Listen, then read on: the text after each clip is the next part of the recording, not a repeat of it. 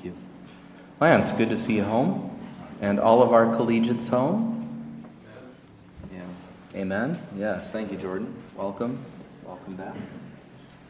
Good to hear Fortified. Did you enjoy that? Yeah. We might just call them back for a little encore later on.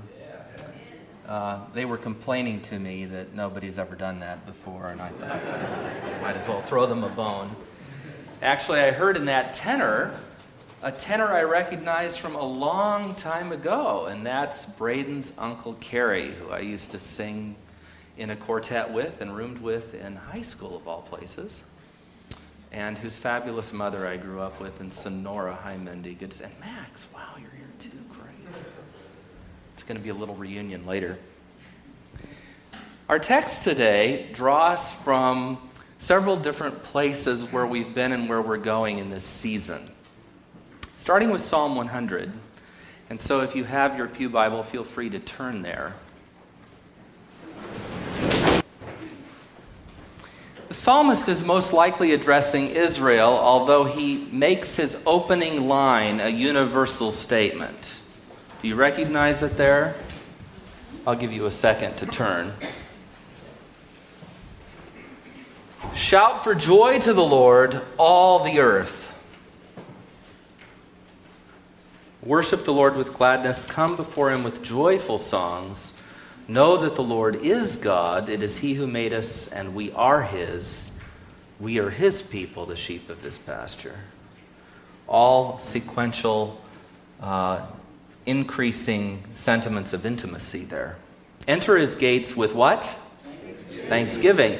Now that's a nice little key word there, but it implies something very important, because when the psalmist is calling the entire world to shout for joy to the Lord, to rejoice early in the psalm, enter his gates means literally to enter his temple, to enter this place of holiness, the holy city and the temple within. Enter his gates, all ye earth. Come into the presence of the Lord and come with a spirit of what? Thanksgiving. Now, this does not mean that we cannot bring our difficulties to God. This does not mean that we cannot find ourselves at moments in time situationally depressed. This does not mean that you can't come into God's presence needing or wanting something. For we find that biblical too, don't we? People weeping, asking God for things in the temple.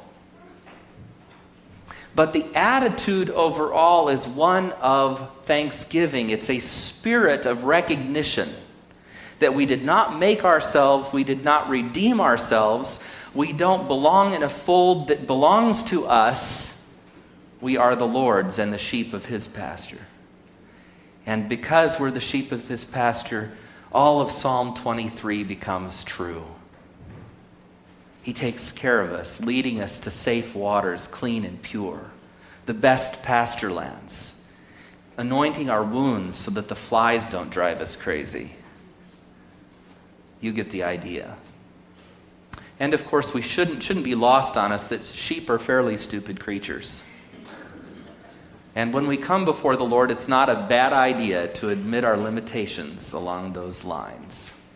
For who among us doesn't find ourselves at the end of the week having done or said something reasonably stupid? Thanksgiving's an antidote to that. We enter his courts with praise. We come and we thank him, remembering his goodness and the enduring nature of his love, past, present, and forever into the future. For his generation, his faithfulness doesn't continue for one generation or two or three. I want to pause there for just a second, because we all remember the text. The sins of the father are visited unto the children unto the what? Third and fourth generations. And we say, wow, that's really drastic. That's really severe. Is that true? Is that fair? But now contrast 3 or 4 generations to what the psalmist says here. His faithfulness continues through how many? All generations. It's a pretty big difference, isn't it? between what happens on the faithfulness side and what happens when we bring problems upon ourselves through our choices and our actions. Even in all of that, God is generous and gracious and kind. And we have so much to be thankful for. One of the other streams that we're drawing from is the apocalyptic, which we spent some time with before the Thanksgiving season.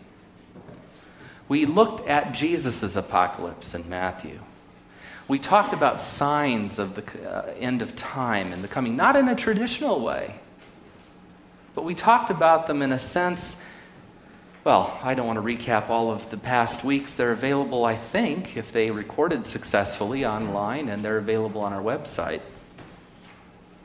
But we talked about the ways in which we need to be ready, not in the sense of Revelation realty and buying a house out somewhere with provisions and so forth, but in the sense of an internal connectedness to God and a love for his people. A willing to be present to them and serve them in the same way that Moses was present to his people and served them and loved them. And so we turn to our next passage, and we find something about the way to live all of that out, which references that in Colossians. So feel free to flip over to that one too.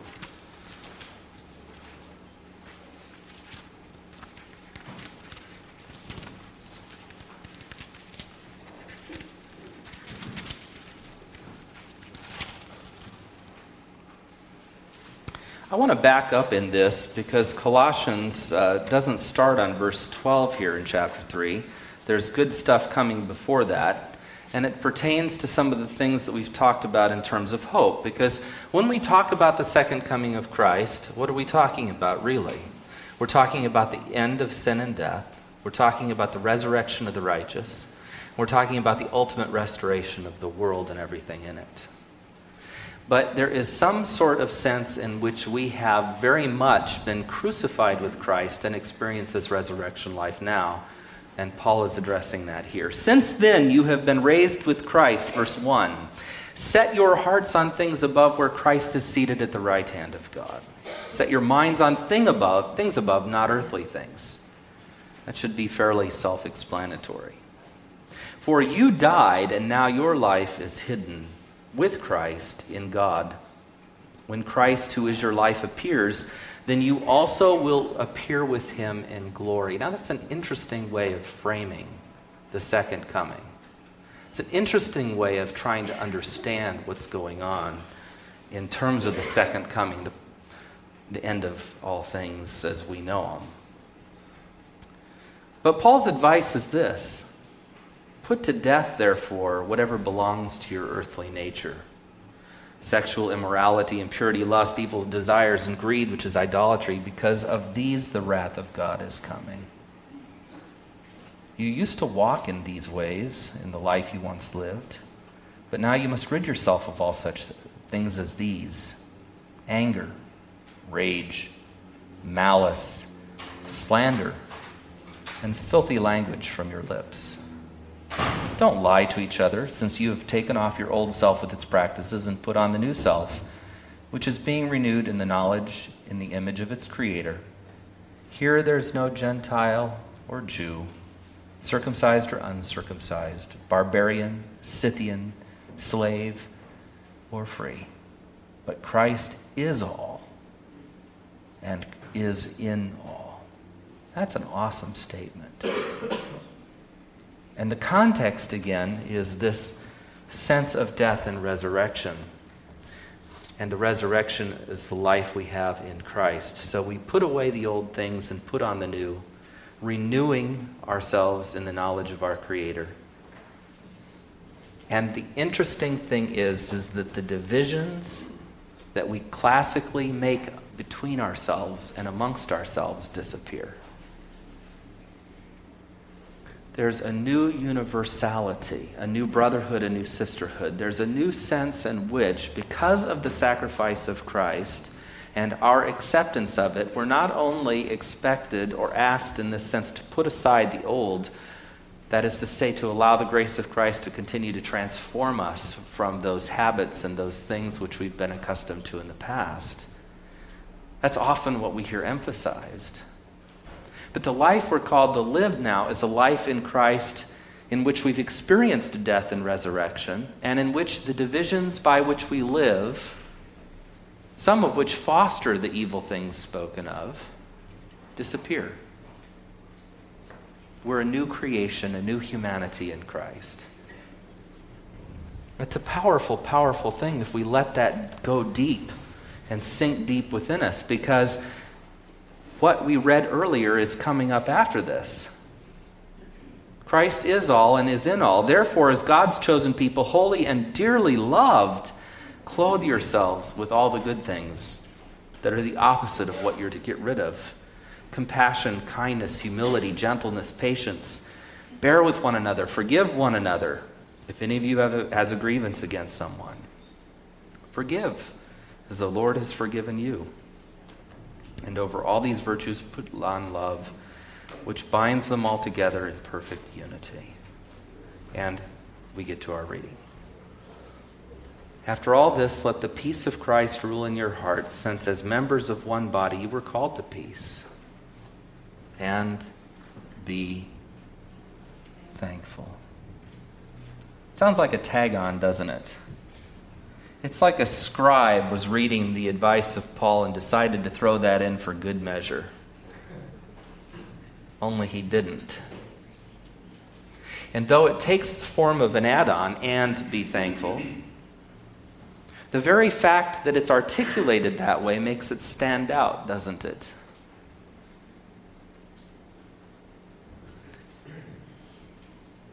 Because compassion without a sense of gratitude is condescension, isn't it? I think if you think about it a minute, you'll agree. Compassion without a sense of gratitude is condescension.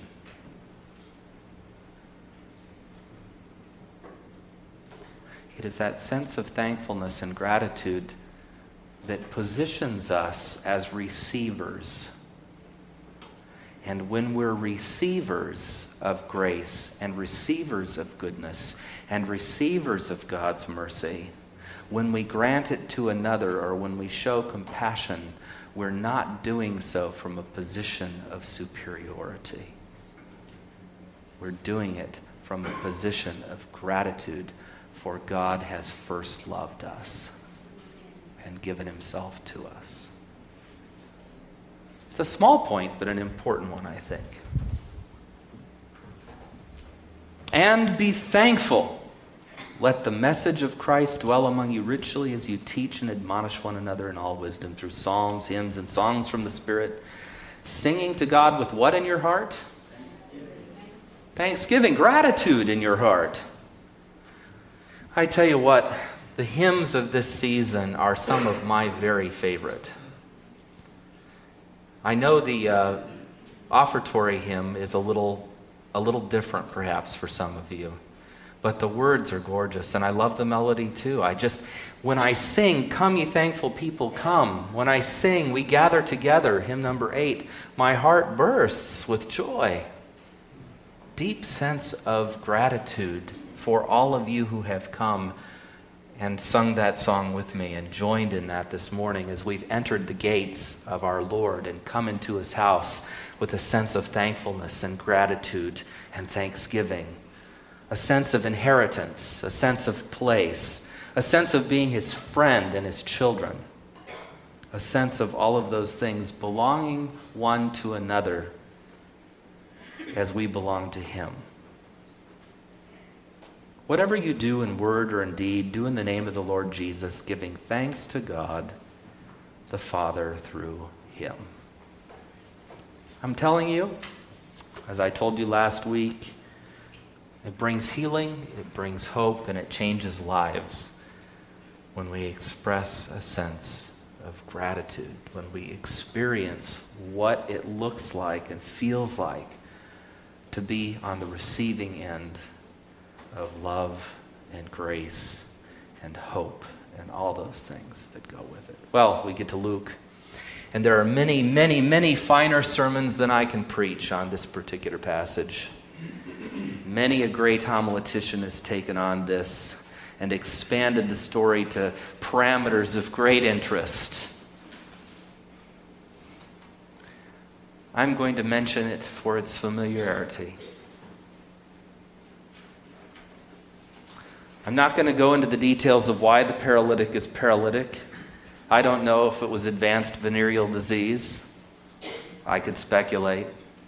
I don't know if he'd had a tragic accident somewhere along the line. I don't know if it was his carelessness or stupidity or his immorality or something else that caused it. I don't know if he was simply unfortunate. I do know that the context of Christ's words would indicate that there's some sort of causality involved. But his friends bring him. Jesus is teaching. Jesus has entered a period in which he's been being looked at with some skepticism and hostility. You see, the scribes and the teachers of the law, the rulers, the priests, they have narrowed this down.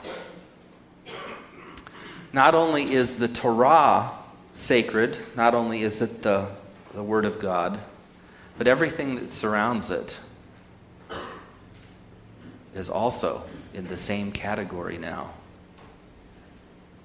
Legalism is the rule of the day, and Christ is being looked at very, very carefully because he's peeling away layers, trying to get to the core of what true religion is about. What is the essence? What really matters? So those surrounding him have such a critical spirit at this particular moment, and Jesus doesn't miss a beat. There's such a crowd gathered that those bringing the paralytic can't get to him. And you know the story. They remove the roof tiles and drop him down into the midst of the room that Jesus is in so that the paralytic is presented to him, if you will. Jesus has compassion on this young man. And he commits the sin of blasphemy on the spot. He says, "Your sins are forgiven. Stand up and walk. Go, you're done." Boy,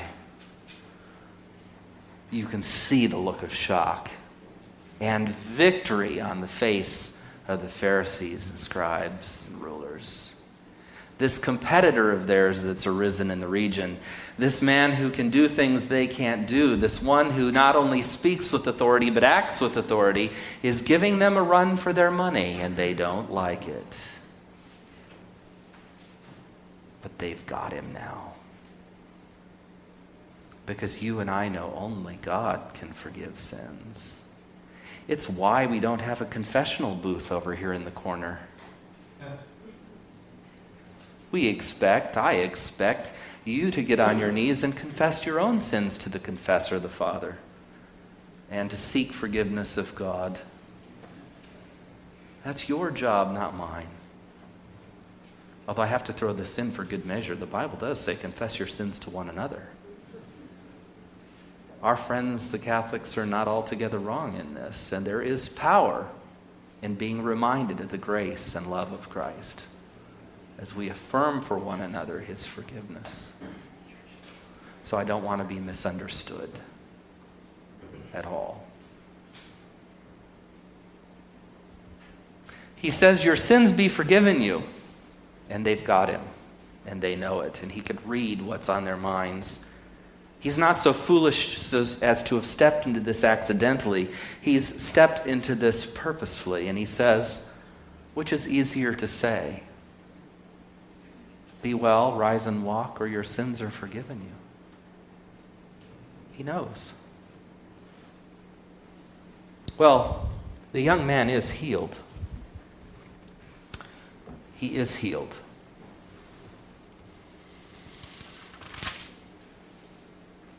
And Jesus says, knowing what they were thinking, "Why were you thinking these things in your hearts?" As I just quoted. Which is easier to say, "Your sins are forgiven," or to say, "Get up and walk"? But I want you to know that the Son of Man has authority on earth to forgive sins. So he said to the paralyzed man, "I tell you, get up, take up your mat, and go home." And immediately he stood up in front of them, took what he had been lying on, and went home.